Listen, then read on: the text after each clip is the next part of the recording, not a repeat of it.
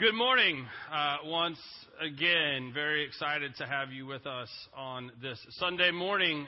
We have been going through this series about connection, being connected to God, being connected to each other as the inside body of Christ, and then being connected to the rest of the world. And what we've been doing is we've been starting on this foundational aspect of it, of to love God with everything that you are, and then once we have that, turning into our own house, and looking with one another and seeing what's inside the body of Christ and getting to a place where maybe we can be more connected, more solidly connected to one another, so that when the time comes for us to go and be connected to the rest of the world, we have strength and we don't go by ourselves. We go together as the body. And this is where we find ourselves today. In the book of Romans, Paul says this: "And so, dear brothers and sisters, I plead with you to give your bodies to God because of all he has done for you. Let them be a living and holy sacrifice, the kind he will find acceptable. This is truly the way to worship him. Don't copy the behavior and customs of this world, but let God transform you into a new person by changing the way you think. Then you will learn to know God's will for you, which is good and pleasing and perfect. Because of the privilege and authority God has given me, I give each of you this warning. Don't think you are better than you really are. Be honest in your evaluation of yourselves, measuring yourself by the faith God has given us. Just as our bodies have many parts and each part has a special function, so it is with Christ's body. We are many parts of one body, and we all belong to each other. In his grace, God has given us different gifts for doing certain things well. So if God has given you the ability to prophesy, speak out with as much faith as God has given you. If your gift is serving others, serve them well. If you are a teacher, teach. If your gift is to encourage others, be encouraging. If your gift is giving, give generously. If God has given you leadership ability, take the responsibility seriously. And if you have a gift for showing kindness to others, do it gladly." These are the words of the Lord. Thanks be to God. Now, in this letter to the people of Rome, you have what a lot of scholars will say, chapters 1 through 11, are Paul laying out his doctrinal and theological works for these people. In chapter 12, he shifts and he makes this transformation of, okay, knowing all that you now know because I just told you, here's what you're going to do about it. I've spent 11 chapters talking to you about all the things that you need to know, and now let's get into action. And in essence, we've kind of been doing that through this series. We've been talking about the foundational aspects of who we are as sons and daughters of God. And we've been talking about what it means to be connected as brothers and sisters in that family of God. And now it's like, okay, so what? So what now? Last week down the hall, I said this, and David was in here, and we talked about the main thing, as David was calling it. And we talked about what that means for us. And we can't do the main thing alone. We can't go into the world teaching others about the love of Christ, teaching others about who they are in God just by ourselves. We have to do it together. What Paul says is he says, be a holy and living sacrifice. This word sacrifice is this idea. When he said it, people would have thought naturally of bringing something to the altar to God and slaughtering it, right? A sacrifice to God. Now, when you did a sacrifice to God, say I have an issue and I'm going to go do a sacrifice to God to get redemption for it. I go over and I'm a goat herder. And I go and I look at my goats.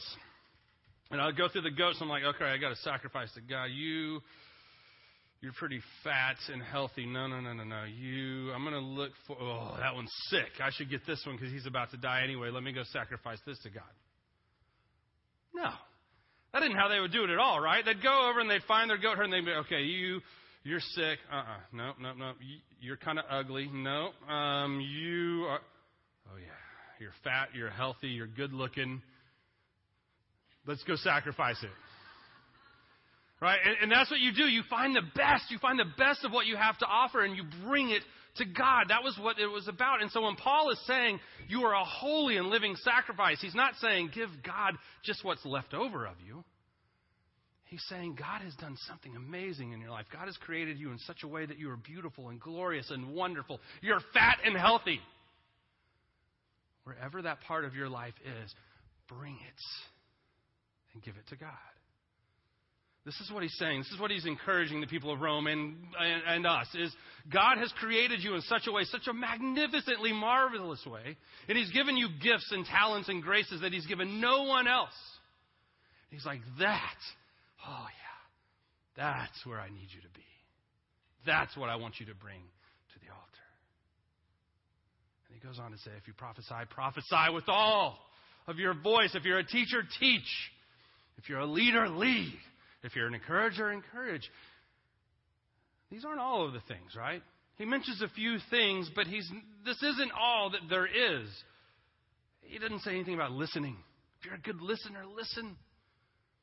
If you have the spiritual gift of just showing up, show up. Be there. If you have the gift of presence, be there. If you have the gift of gardening, how can you use that gift of gardening? How can you use that green thumb that you have, and most of us think you're weird and a hippie and we don't understand it, but how can you use that as a sacrifice to God? How can you use that to help God usher in the kingdom of God?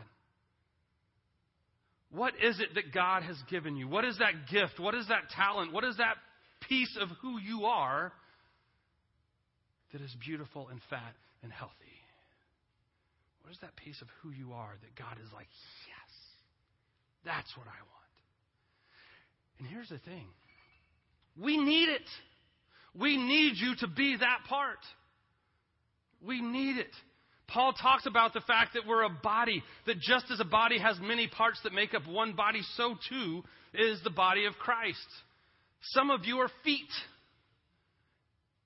And that's okay.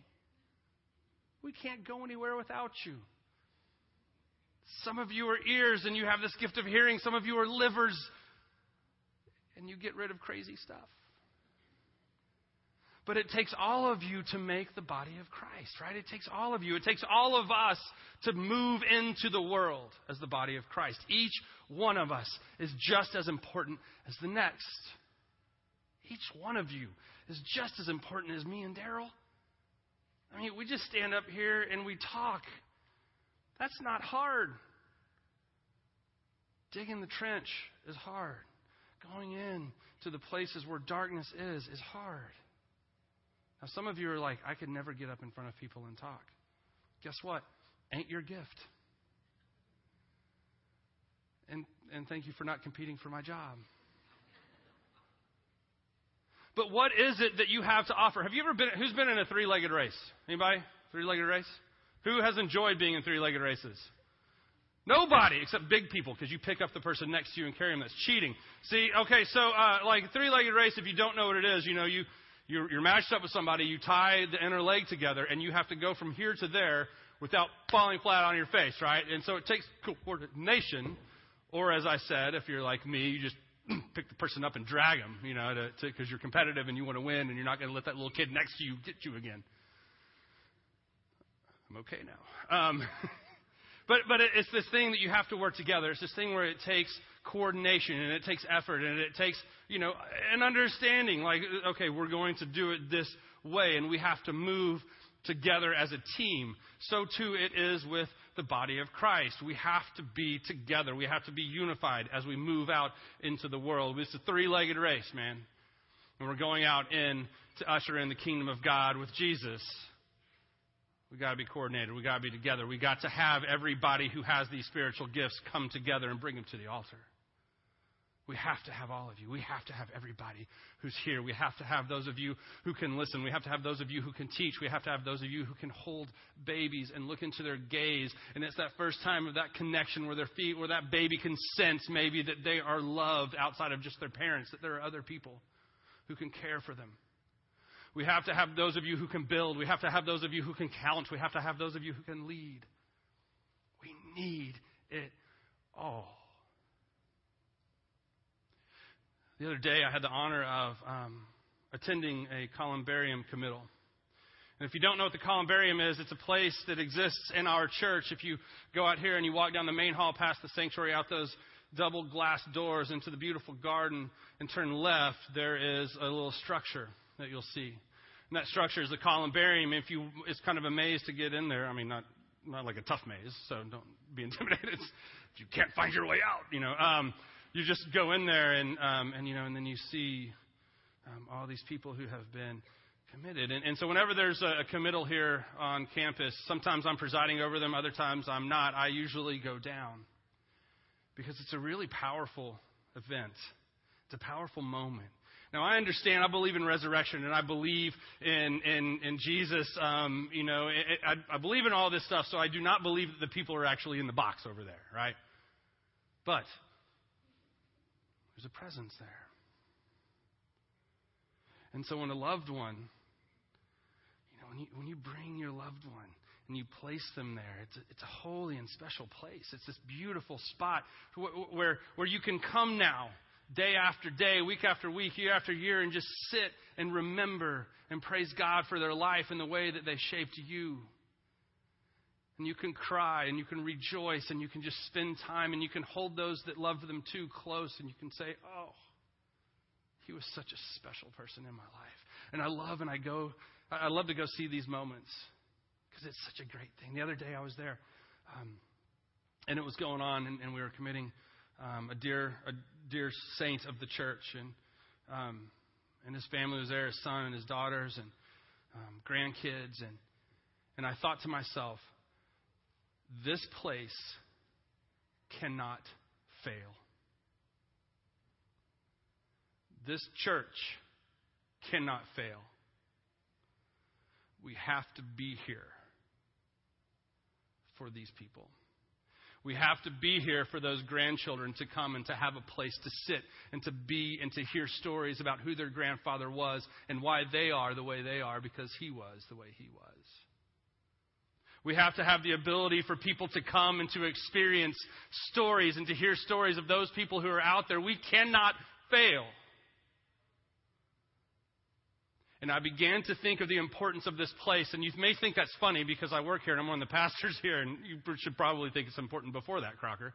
I have. But the weight of that moment brought it to light more so. And I thought, what is it that we do here? What is it that we, as Alamo Heights United Methodist Church, the community of New Heights, whomever you want to say, what is it that we do here? We stand on a hill and we shine a light. We go into the neighborhoods and we carry the love of Christ with us. We stand here and we welcome all in and say, you are loved by God. Do you know how much He cares about you? Do you know what you can do if you just allow God to unleash who He wants you to be? And we gather together on Sundays and we praise God, and maybe you learn something, I don't know. But you gather together and you find strength with one another and you see your neighbor and you're like, hey, we can do this. We can go into a world of darkness and not be afraid of what stands against us. And so we come together and we celebrate and we worship and we grow stronger and we move into this community. We are a refuge for people who are lost and hurting to find peace and purpose and presence and love. And so we cannot fail because the kingdom of heaven is coming and we're a part of it. We're a big part of it in this community, in this part of the world. God said, you go. It takes a lot of people around here to make this happen. It takes Kevin and Debbie. It takes Michael. It takes Amanda sitting underneath the cross waiting for any of you who need prayer. And she's going to pray for you whether you like it. She's praying for you right now. So you can't get away from it. It takes Claire and it takes Dan up there running the sound and the stuff. It takes all of these knuckleheads up here on the stage who spend hour and hour and hour rehearsing and preparing so that they can get up here and lead us in worship.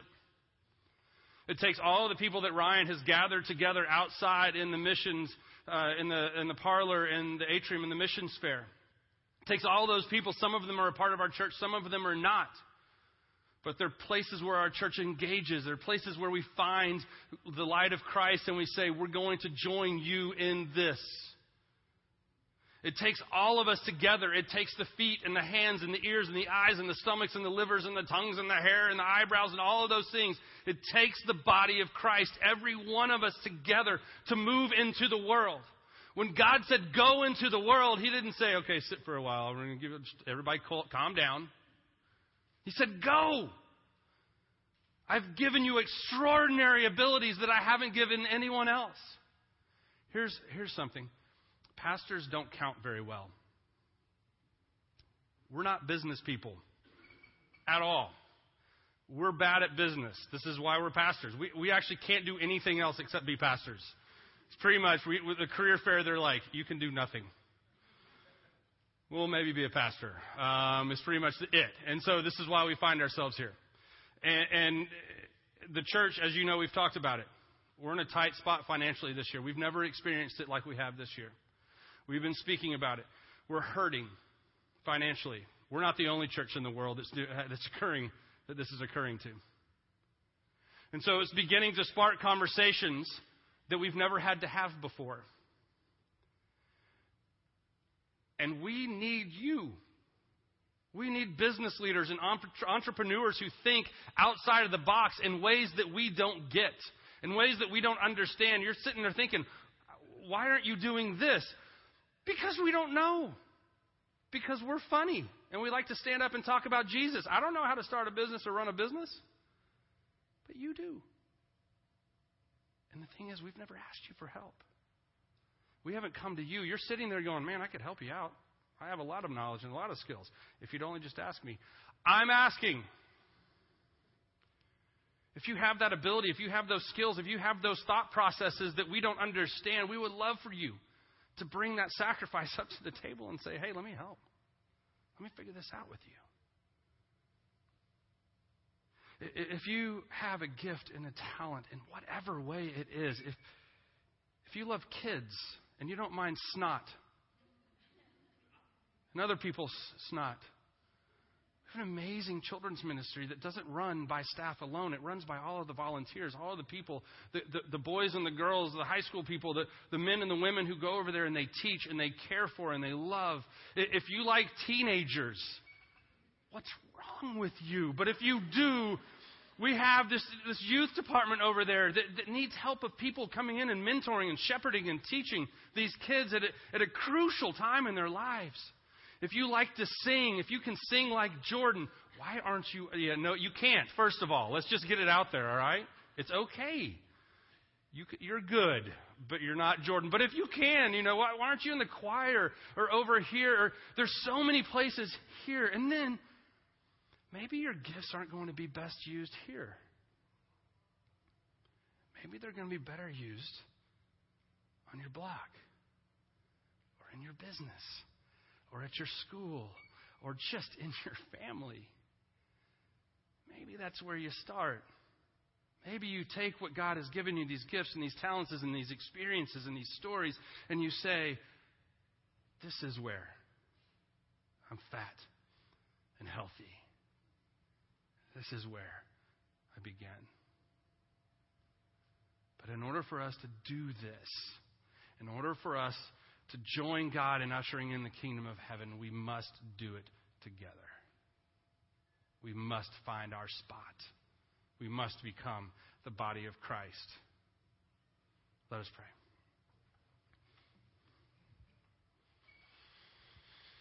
Heavenly Father, we thank you and praise you for the gifts that you have given each of us, for the talents, for the abilities, for the ways that you have shaped us, unlike anyone else.